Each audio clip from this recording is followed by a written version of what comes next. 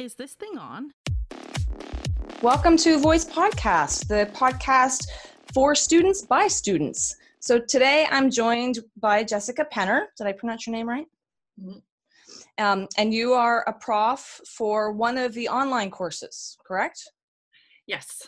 Of course, it's always online, not just because of COVID. Yes. Right. It's always online. Yeah. And I took that program last year and I really liked it. And I wanted to talk to you a little bit about it. It's called Field to Fork, right? Yeah. Local and global food systems as well. Right.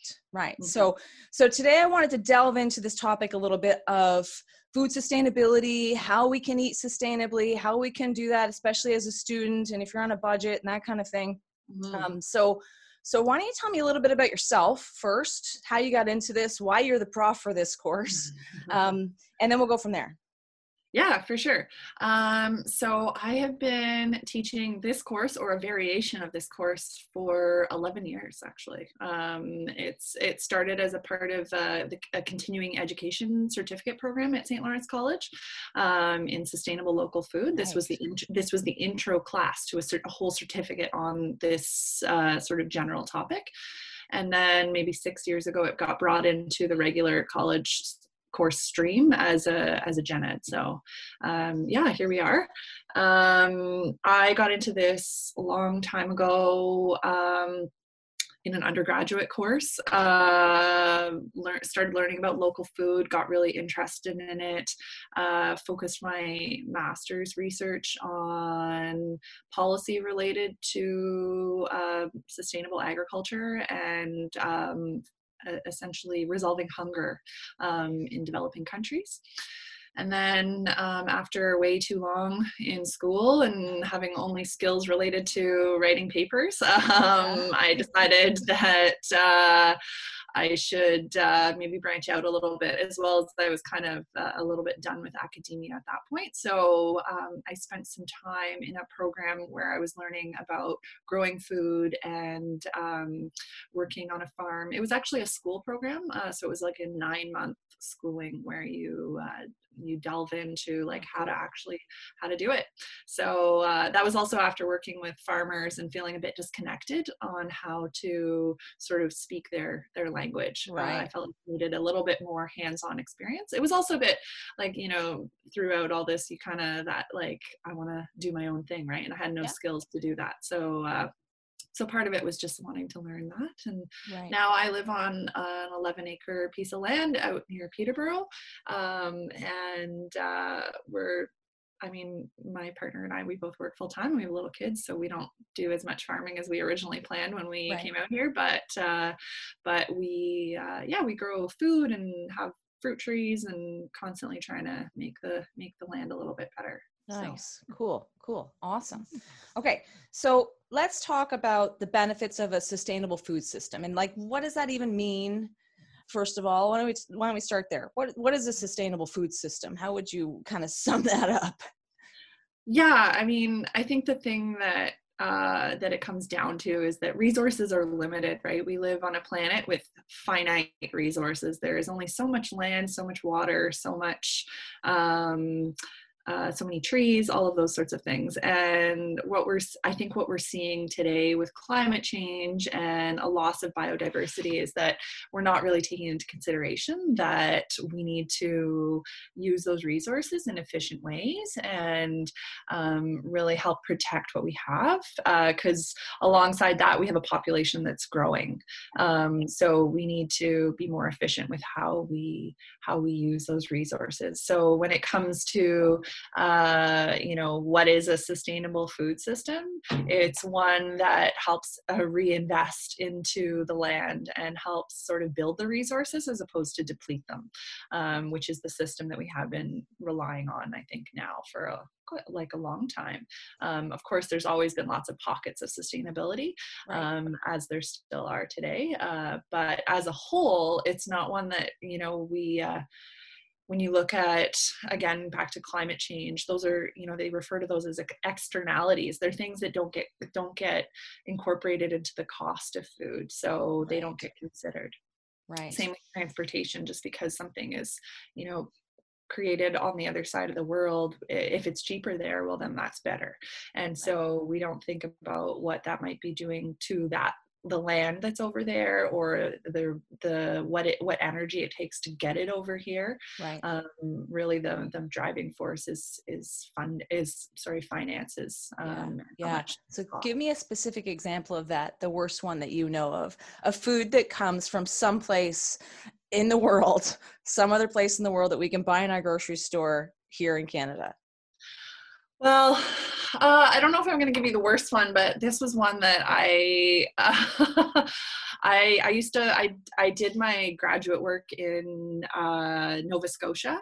Yeah. And so, okay, this isn't the other side of the world, but this is just in terms of inefficiency. And this maybe breaks down some of the things that people actually think about our local food system as well. So I was working with farmers in Nova Scotia.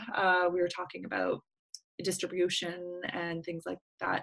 And so there were local apples that were being grown in Nova Scotia, being sold in Nova Scotia. Great, that looks really efficient. But they were actually, before being sold in Nova Scotia, they were shipped to Ontario for inspection. And then shipped back to Nova Scotia and sold as local Nova Scotian apples. Right. And it's true. Yes, they were grown in Nova Scotia, right. But like that somehow was more efficient to ship right. apples, which are super heavy too and big, yeah. All the way to Ontario, because whatever inspection agency was based there. So, right. I don't know. That's ridiculous. And I think this highlights the difficulty of making good choices as well, because, you look at, say, a local Nova Scotian person looks at that apple and they can see, maybe it's got a label from a local farm. They're like, yeah, that's just down the road. Right. But how many people know that apple actually got shipped, and it actually would have been more efficient to buy an Ontario apple that didn't have to travel both directions. Right. And so ironic. Yeah, it's just, I think this is the complexity of the system, and it's really challenging, and it can be overwhelming, especially, part of me has had a hesitancy to sharing that story because, it overwhelms people when they hear things like that, and they're like, how am I supposed to sort that out? Right. And then they just give up. Right. And they give up. Exactly. Yeah. And so, and I get that because it is complicated. So it's, I run into that with nutrition all the time too, because I'm a holistic nutritionist. So just do what you can do and take little steps, right? Yeah, and if you don't know about the apples being shipped, then you can't do anything about it. That's fine. But now exactly. To alleviate your own guilt on that and just do your best. But I'm often, when I shop now after taking the course, I really think about this stuff. And to be honest, I thought I was doing pretty well with eating close to home and, shopping sustainably. I have friendships and partnerships with local organic farmers, and there's a food store out in Verona, which isn't very far from where I live, and she's a local farmer that lives 5 minutes down the road from me, and I used to buy a side of beef from her every year. And so I was doing all of that. But what I didn't realize was, because I try to eat organic food a lot of the time, but I was relying on a lot of organic produce shipped from California. Yeah. So because there's just not, especially in the grocery store, it's getting better now, especially places like Farm Boy, where they're trying to bring in more local organic stuff. But to do organic, most of the time I was buying stuff from California. And by the same token with the apples, okay, now it's been in storage. For how long has it, since it's been harvested, now it's been sitting somewhere in a warehouse, on a truck, and the nutrient, quality goes down with every day after harvest, right? In some cases, it might increase a little bit with ripening of certain nutrients, but in general, we're losing nutrients, the longer it takes for us to eat it.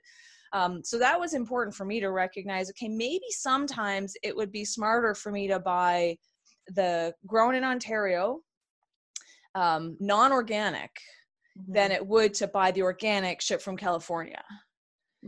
Or sometimes even Mexico. And I've always warned clients about buying organic stuff from Mexico, because the standards, I don't know what their standards are for organic.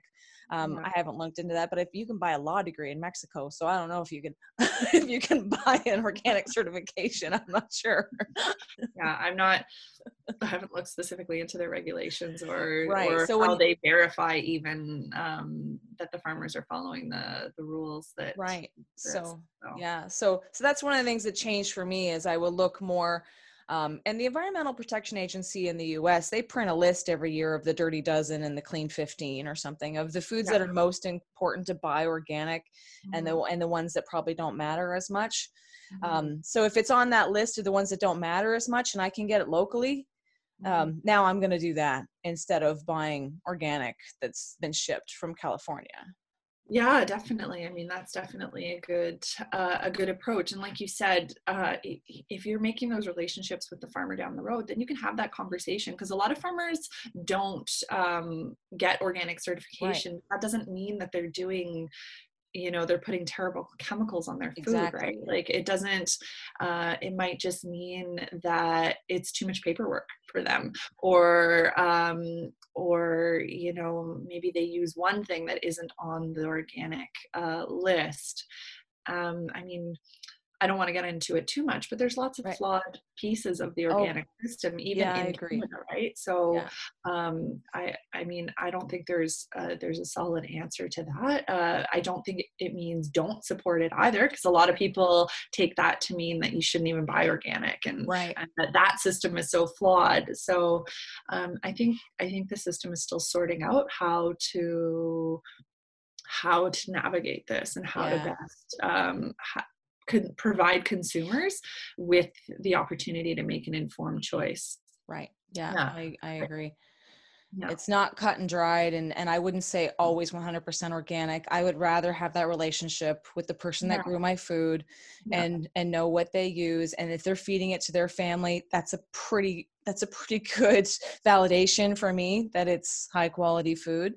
Yeah. And I mean, when we're talking about sustainability, we're not just talking about health, right? We're also talking about economics. So when you buy from your local farmer down the road, 100% of the money that you buy is going back to that farmer, versus when you're buying from California or Mexico or something like that, there are so many people that get that food from California to your house, between transportation and packaging and then the resale of it. So at the grocery store, the distribution, all of it, right? So the end result that goes to that farmer is not very much, versus again, sustainability. We want sustainability of our system, and I think COVID has really brought this to light, because when we saw the distribution challenges, and we were walking around the grocery store, and there were things that were totally sold out, like you couldn't buy whatever. Get it. I mean, and it wasn't just, I mean, the news media really focused on the toilet paper and that kind of stuff. But if you looked around the vegetable section as well, there were big gaps. Yeah.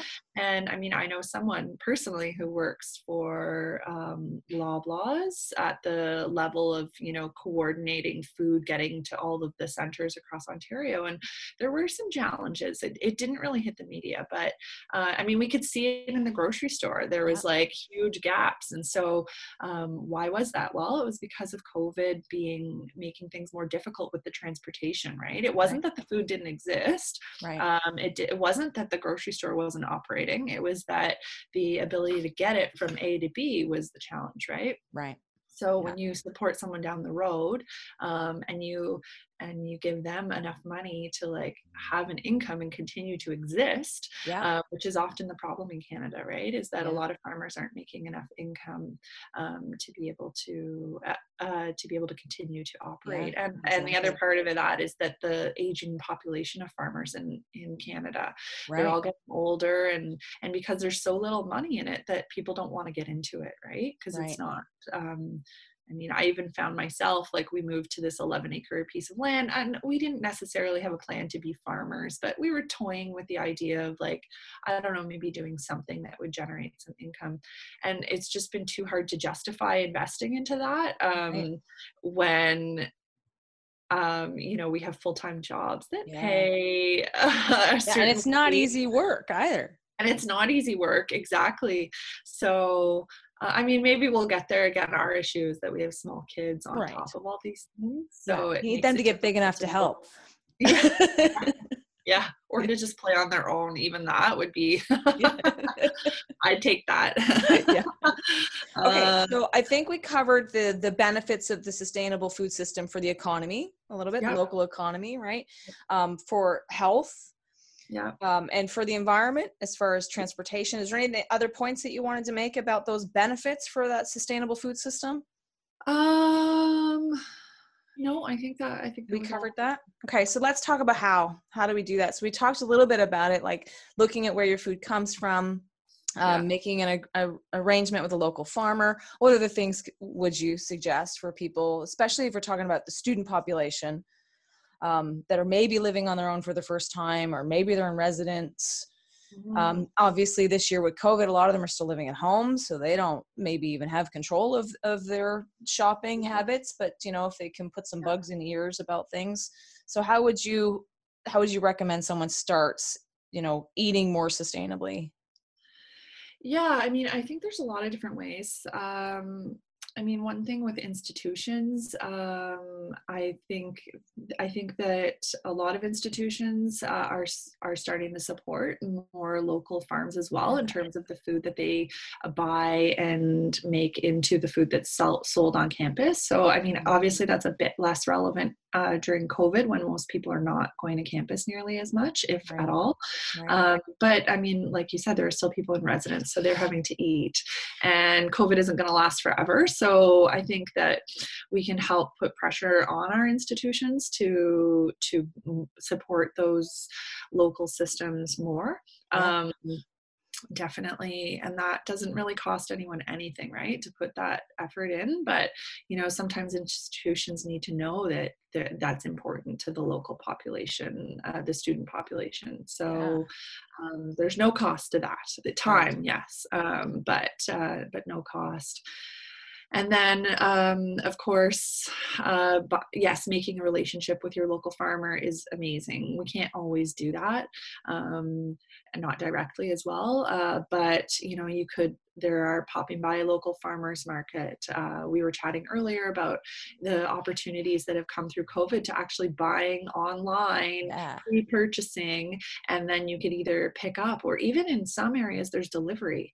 Get it delivered right to your door, order online from your local farmer or from your local farmers market, where they Right. sort of bring all the products together from the different members. There's lots of businesses like that are popping up, especially from COVID. So I think it's important to try and tap into that and pay Yeah. attention, because things are really changing right now. And I think this is like, if COVID has brought anything positive, I think some of these things are going to stick around afterwards, because I think it's shown farmers that they can, I mean, not all, this doesn't speak to all farmers, but the idea that farmers are not tech savvy and Right. all of that. I mean, I think there has been an element of that being true, Sure. but I think that some of them have like been able to step over that hurdle, or there's been mechanisms in place to help incorporate those farmers into the Yeah. systems, whatever that takes. So there's definitely that, and then there's lots of grocery stores supporting local as well. So even if you can't, I mean, even if you go to No Frills, or you go Yeah. to Sobeys or whatever it is, if you look around, and if you're choosing apples, there's local apples there, or there's ones that are brought in from far away. So even just choosing the more local varieties can often, make an impact. And it doesn't feel like it in the moment, but I always like to reference that, as every time we make a choice, we're essentially putting a vote for what Yeah. system we want to see. Voting with your And wallet is so, the way I yeah, call it. Yeah. yeah, exactly. Yeah. Um, and I mean, people often say, well, I'm spending so little on the system, but there is really a collective movement towards this. And so a lot of farmers, are doing a lot better because of the local food movement Yeah. that has been around now for a long time, but is growing and growing. So it it does make an impact. So don't tell Right. yourself that it doesn't. Yeah. And recognizing too that you might, so if you're at the grocery store and there are local apples and there are apples shipped from someplace far away, it's quite possible and maybe even probable that the ones shipped from far away are cheaper. Yeah. Yeah. So, yeah. So then it comes down to, okay, am I going to choose to pay more for the local to vote for the local? Yeah. Recognize that the system that brought those cheaper apples here is broken and it's doing much more damage. We're paying for that in a lot of other ways. Yeah, definitely. And that's what the externalities that I was mentioning before, that's sort of the economic term to it, is that it doesn't, these costs, because they are costs, but they don't get factored into the price of the apple. But again, I think that, eventually we're probably going to see a change in that, because, as governments step up to, try to lessen the impacts of climate change, that this is the way that they're doing it, is they're taxing things that are more expensive to the overall environment, right? In order to help encourage people to make choices that are more sustainable, so that the apple coming from far away is more expensive, and it reflects that there's all these extra costs. And so, I mean, it's not easy, but I think there are other ways too, to be able to gain impacts from this. I mean, I think there's a lot of local food out there that even goes to waste just because the systems of distribution aren't set up. Right. So at the end of the season, I really, like, if you're interested and you don't have a lot of funds, I think there's still a lot of opportunity to be able to access local food. It's a little bit too late now, but about a month ago, I live in the country and I'm driving around and I see all sorts of, again, we keep talking about apples, but I see all sorts of apple trees on the side of the road. There's even like in areas like on land that no one owns, and it's like municipal owned land, and there's a huge apple tree filled with apples and they're falling to the ground and no one's collecting them, right? So sometimes it's about being in tune with what's available and then seeking out the right sources. So the end of the growing season is that's when the harvest comes in. And so if you can stock up at the end of the season, if you have a freezer, often farmers are practically giving away food at that point. Tomatoes, so peppers, much. And they can actually be quite inexpensive at that point, even compared to the local grocery store. It's sometimes even cheaper. Absolutely. I think people often disregard, it's local, it's a farmer's market, it is just thereby more expensive, but it's not always the case. But I do recognize that these sorts of things take a lot of time. That is a huge factor, and people feel limited by their finances, which is often very legitimately a limiting factor. And I like to just point out that it's an investment. There's an investment in time, there's an investment in money, but that investment has a pretty big return as far as the impact. Yeah, definitely. So the health impact is just how you feel in general, the environmental impact, the overall economic impact. Mm-hmm. So this is something that we can do to make a difference, right? To invest some time and money in the bigger picture of all of us moving towards a more sustainable environment. And even if you just make a friend who's growing food, even at a community garden, even if you're not the one growing it, people often have extra. I mean, one zucchini plant makes way more zucchini than any one person can eat. One zucchini plant. Right. So if you just have a friend that has a zucchini plant, like, you could probably tap into that. You could probably have one person grows a tomato plant, one person grows a zucchini plant, one person grows, a cucumber, and you're set. Someone grows some lettuce.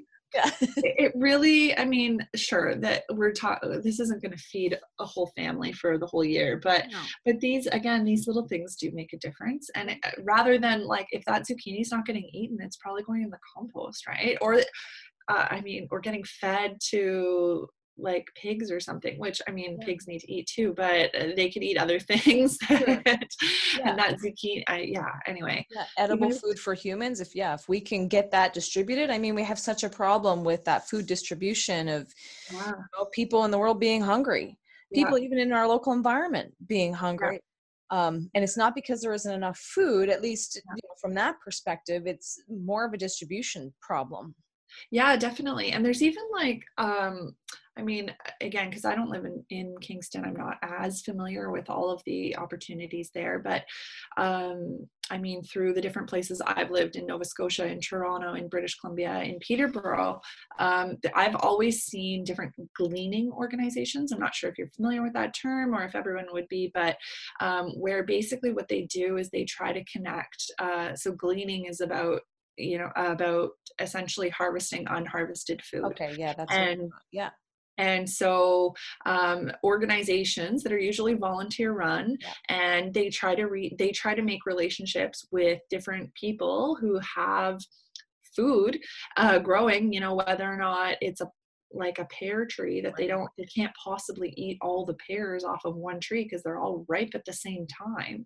And so often what will happen is you get a call out. I think I'm on the Facebook group for the local one here, and I mean, again, I have my own land, so I don't necessarily tap into it, but I like to just pay attention to what's going on. And it's like, okay, there's a whole field of broccoli that is too small and can't go to market.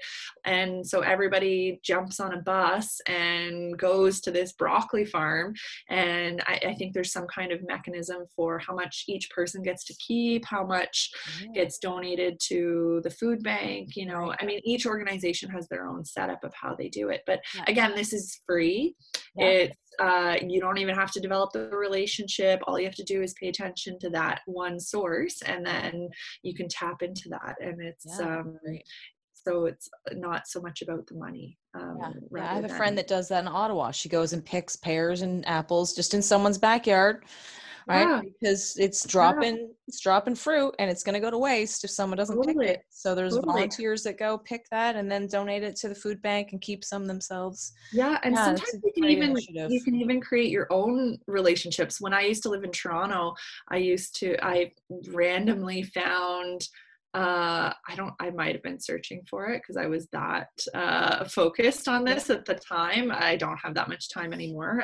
But I knew it was like grape harvesting season, and I wanted to make grape juice. And so I started looking on Kijiji for someone. I'm like, it's Toronto, right? So everything happens in Toronto. And so I found someone who had posted on Kijiji that had too many grapes and couldn't harvest them in their backyard, just like in some little neighborhood.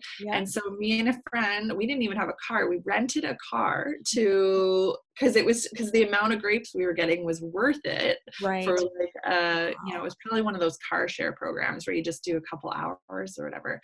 So we drove over there, collected like probably 4 bushels of grapes out of this backyard, and then processed it into grape juice and grape jelly and all the things. I will say some of it went rotten, but we tried very hard to do it all. So, and I think he did ask for like $20 or something like that. But I mean, anyway, they were going to go bad in his backyard because he didn't want them. I think his grandparents, it was like his grandparents, they had, and it was covering a trellis, so he didn't want to cut them down because it was providing shade in the summer.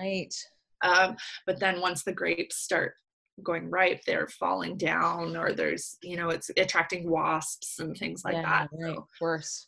Anyway, I guess the whole point of that long drawn out way of saying this point is that there's really innovative ways to get local food. And so I think that especially for students, where students are often on a limited budget, it can actually work out okay if you can sort of focus on creating a situation that isn't limited by finances. And there's tons of community gardens in Kingston too. Yeah, of course. Growing your own food is another great option. And I mean, yes, community gardens are often the go-to, but I also like to bring it back to, like, you could grow your own sprouts in your apartment that has no sun. You don't Right. even need sun for sprouts. Right. So you just need a spot on your counter to hold a jar, or even in your cupboard, because it could be in your cupboard. You might forget about it in your cupboard, but I would put it on your counter just so you don't forget. Right. They need to have water every day, but Yeah. you can grow sprouts. Yeah, that's super easy. And you can buy sprout seeds. Grocery stores sell them, health food stores sell them. You just throw them in a cheap. jar, rinse them off. A little piece, totally. A little piece of what's that cloth? The cloth over top. Yeah. And, or even just mesh. Like I've just used just a piece of mesh from a lemon bag or something, like anything like that you can use to strain the water out. Totally. You could probably even use a coffee filter if you really wanted. I have not tried that, but anyway. And there are tons of nutrition in sprouts too. Exactly. So there's so many different ways, and it's just about sorting out what works for your situation. Yeah, exactly. Okay. I think we've covered our main points here: growing our own food, where to shop, kind of what to look for, that whole local food movement. I just wanted to talk, this is the textbook from the course that you teach, Locavore. You still like this textbook? Is there another one that you like? I do like that textbook. You know, I mean, to be honest, every year I'm like, oh, because it's getting a little bit older. It's from 2010, if I'm not mistaken. But so I mean, I've reached out to so many publishers to try and find a new textbook just because I want something with a bit more recent data in it. Right. But honestly, that book is so good. It's written, it's really accessible. It's really interesting. Yeah. It's not written like a boring textbook. It's also very affordable. I like that. It's Canadian, exactly. So I have yet to be able to find one that I feel like can replace that textbook. So I still recommend it. I think it's great. I thought it was it's inspiring too. But it really does highlight the problems in the food system as well. I liked it a lot. This is a book that that I've recently purchased and supported. This is two people from the US, Rob Wolf, who's a nutrition expert, kind of paleo keto guy, actually, that I learned a lot about nutrition from him. He's a CrossFit nutrition guy originally. And Diana Rogers, who's a registered dietitian and also an organic farmer. Okay. I haven't read it. So it's pretty new. And they also have a documentary that will be, it's available now for viewing. I'm not sure where you can view it. It's not on Netflix. I'd have to look and see which platforms have it, but if someone wants to Google that, I'm sure you can. And the basis behind the book and the documentary is about a regenerative, sustainable food system, and how it's not necessarily meat that's bad for us. It's how we're raising our meat. It's how we're farming our meat. So, and a lot of science, like really science-based, they're talking about the regenerative, sustainable food systems when these things are in place in parts of the world, and showing how beneficial they can be, like just having plots for grazing and then moving cattle or livestock from one plot to another to allow that grass to regenerate. So they're not grazing on a huge, and eating all that grass and making it barren. And so, and actually they're showing that cattle can be not just carbon neutral, carbon negative. So they can trap carbon. So this whole idea that cattle are so bad for the planet, they're really challenging that with some solid science. So if anyone's interested in diving into that topic, which is a huge topic right now, I'd really recommend looking at Sacred Cow. So anything you want to just close with or add on eating sustainably, or how to make it work, or where to start? Maybe one tip on where to start. One tip on where to start. I mean, maybe just like picking one thing for your, like one change, right? So what's one food that is in season right now, and that you could support. So, I mean, lots of squash, buy one squash from the grocery store that is nearby, or from a local farmer, pick it up at a farm stand, or some apple cider. There's lots of apple cider right now, rather than buying juice, so maybe just try and make one substitution this week. Learn and maybe try and make it new, right? So pick somewhere new that isn't too far out of your way. Yeah. And can introduce you to something. Yeah. So we're recording this. I'll just mention this. We're recording this early November. So by the time this actually airs, it could be December. Okay. So it's trickier through those winter months, obviously, to eat local. I mean, we live in Canada, so not much is growing in that season. Yeah. I mean, you can still get Ontario potatoes, like the root vegetables, right? Like you can still find organic carrots, organic beet, not organic, sorry, local beets, local carrots, local potatoes, probably into December, you think? Oh, definitely.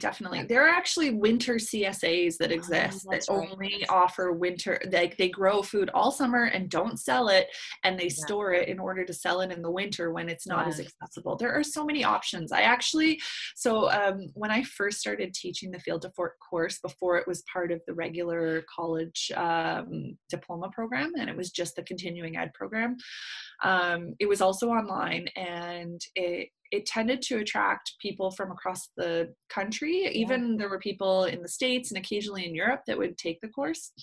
And so, I will say I actually learned a lot about food systems all across, mostly it was across Canada, but so one of the projects that I had early on, as opposed to an essay, was I had students try and eat 100% local for a week. It was a big task. Yeah. I let them have 5 things that they, sometimes oil or coffee or chocolate, whatever your need is. They can define that themselves. So anyway, but then do 100% local. So I had a student who was in the Yukon, and it was winter, and she was like, she's like, I want to do this. Like, do you think I could? And I was like, try it, right? Like, try. And so it was actually so fascinating to read her report, because she ended up bartering for local meat. I think she was eating seal meat and caribou and a whole bunch of stuff. And so, also when it comes to local in the winter, if you do eat meat, that is an option for, more focusing your diet locally, because meat is often frozen. And so I think I actually really used to enjoy it. I think that assignment, I had to take it out once just because it's a bit too much for, I think, regular college students who have a way bigger course load than the students that I had from the continuing ed. But it was a really fascinating project that opened up people's eyes to what was available locally. There's local flour, there's local quinoa, in Ontario, there's local oil. You can get all of these things local. So we always tend to limit ourselves by thinking about vegetables not being available, but also apples last all winter. They're still they're put into storage. People have figured out how to keep those fruits all year round. So, when you're buying apples in June, they're not ready yet on the trees. So those are apples from the previous year. And so people don't understand that too. Yeah. What's in season at a certain time of the year. Yeah. Exactly. So I think it's way more possible, and just doing a bit of research really gets you a lot further ahead in terms of realizing what's possible for your area, and not just Kingston as a whole, but your community within that. So. Yeah, absolutely. Okay. Thank you so much for joining me. I really appreciate the chat. I hope some people get some good pointers from that. So if you want to follow SA Voice Podcast, you can do that on YouTube, Instagram, SoundCloud, Spotify, Google Play, Apple Podcasts, all the places that you find podcasts. You can follow along for more great content. So thanks, Jessica. Have a great day. Great. Thank you. Bye.